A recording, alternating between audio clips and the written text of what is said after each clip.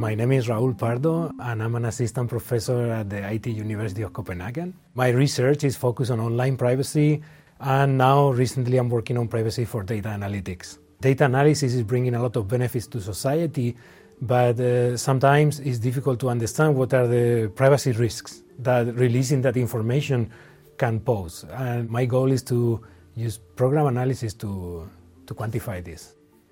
In 2003, researchers managed to sequence the human DNA, and this produced an enormous amount of information.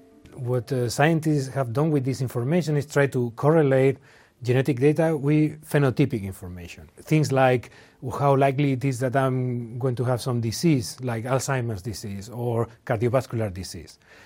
On top of phenotypic information, there is something called polygenic risk scores, that are also based on genetic data, and they try to summarize this phenotypic information. So why is this information interesting? The reason is that this can bring a lot of benefits for medicine. So people can take their genetic data, bring it to their doctor, and the doctor can use that information to provide better diagnosis, more accurate diagnosis, and better treatments. There is a moment in this story where you need to share your data.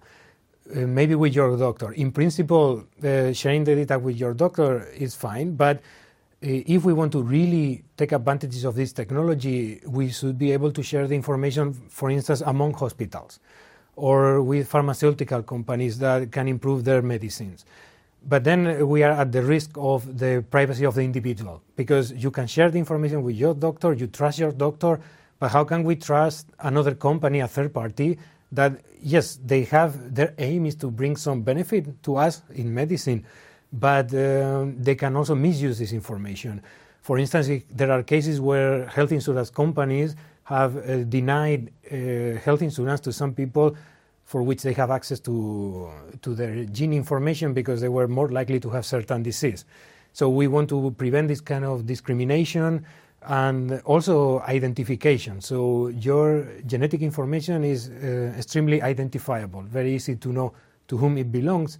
And if this sharing of information is done in a careless manner, is problematic because it will bring more problems than benefits. So the way I would like to help is by giving doctors or data analysts and anyone that computes some statistics, give them tools to quantify privacy risk automatically. So to understand what would be the risk of releasing a piece of information or some phenotype or some polygenic risk score, what is the risk of releasing this information for the patients? Because I see that this type of data is not used with the care it should be. There is also social networks, specific social networks where people share their genes. And this is extremely dangerous because if you share your genomic information in plain, you are disclosing a lot of private information that can be used against you, not only about you, also about your relative.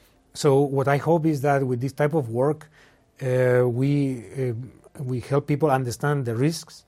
And when people understand the risks, we hope that there can be methods in place to prevent any misuse or misrelease of information.